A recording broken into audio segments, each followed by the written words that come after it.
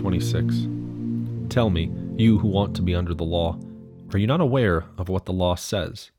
For it is written that Abraham had 2 sons, one by the slave woman and the other by the free woman.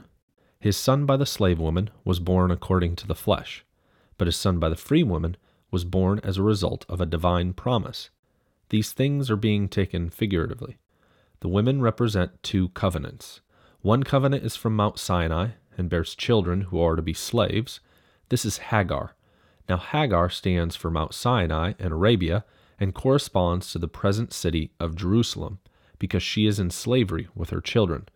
But the Jerusalem that is above is free, and she is our mother. The most important verse in today's section is the first one, verse 21. Paul is addressing in a different way those who want to find their worth and value in God's eyes according to their own actions. What follows is an illustration, or as another translation of Paul says, an allegory. A quick note about an allegory. It is meant to illustrate a topic for us. It should bring beauty, color, and clarity to it, but it isn't to be taken literally. This means that Hagar and Sarah's stories were not only in Scripture for Paul to be able to use later. It may not even be the main point of it.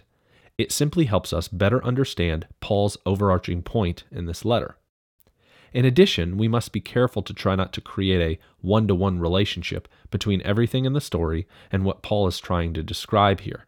There are places he does this to help this illustration stick, but we can over-spiritualize or over-apply an illustration.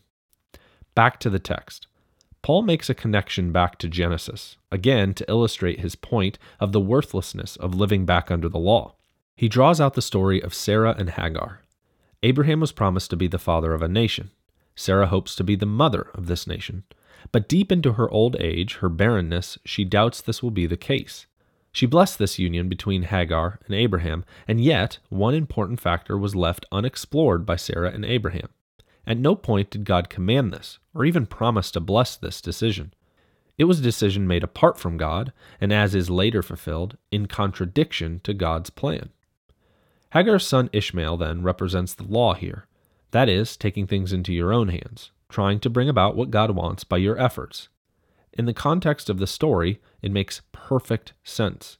There is no reason to think that a woman who hasn't been able to have children in her fertile years, along with being very old, has any shot to have a child to start this nation. It makes complete sense to try and produce this on their own. And yet, God is in the business of bringing about great surprises out of situations that seem hopeless, and Sarah will be just one more notch in the belt illustrating this. In some circles, Ishmael is thought to be a forerunner of the religion of Islam. I'll confess this isn't something I know much about, but the reason I bring it up here is because of the language in verses 25 and 26. It says that Hagar corresponds to the present city of Jerusalem, whereas Sarah corresponds to the Jerusalem that is above, referring to a heavenly Jerusalem. Jerusalem is God's holy city, yet Paul doesn't see the earthly Jerusalem as having any more value than the law, which so easily condemns us.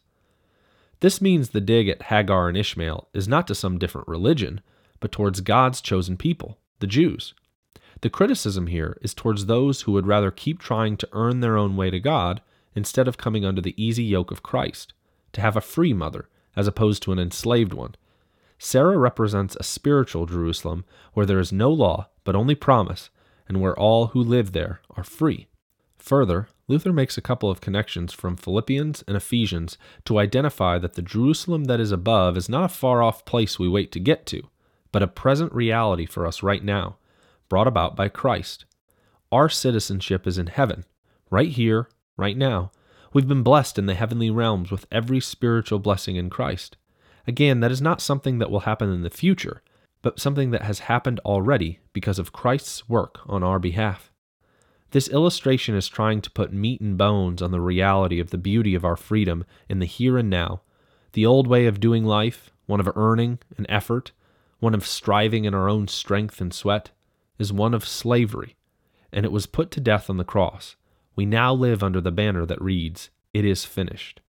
Your word of encouragement today is this: you are a citizen of the Jerusalem that is above, a city that is not subject to the sting of the law.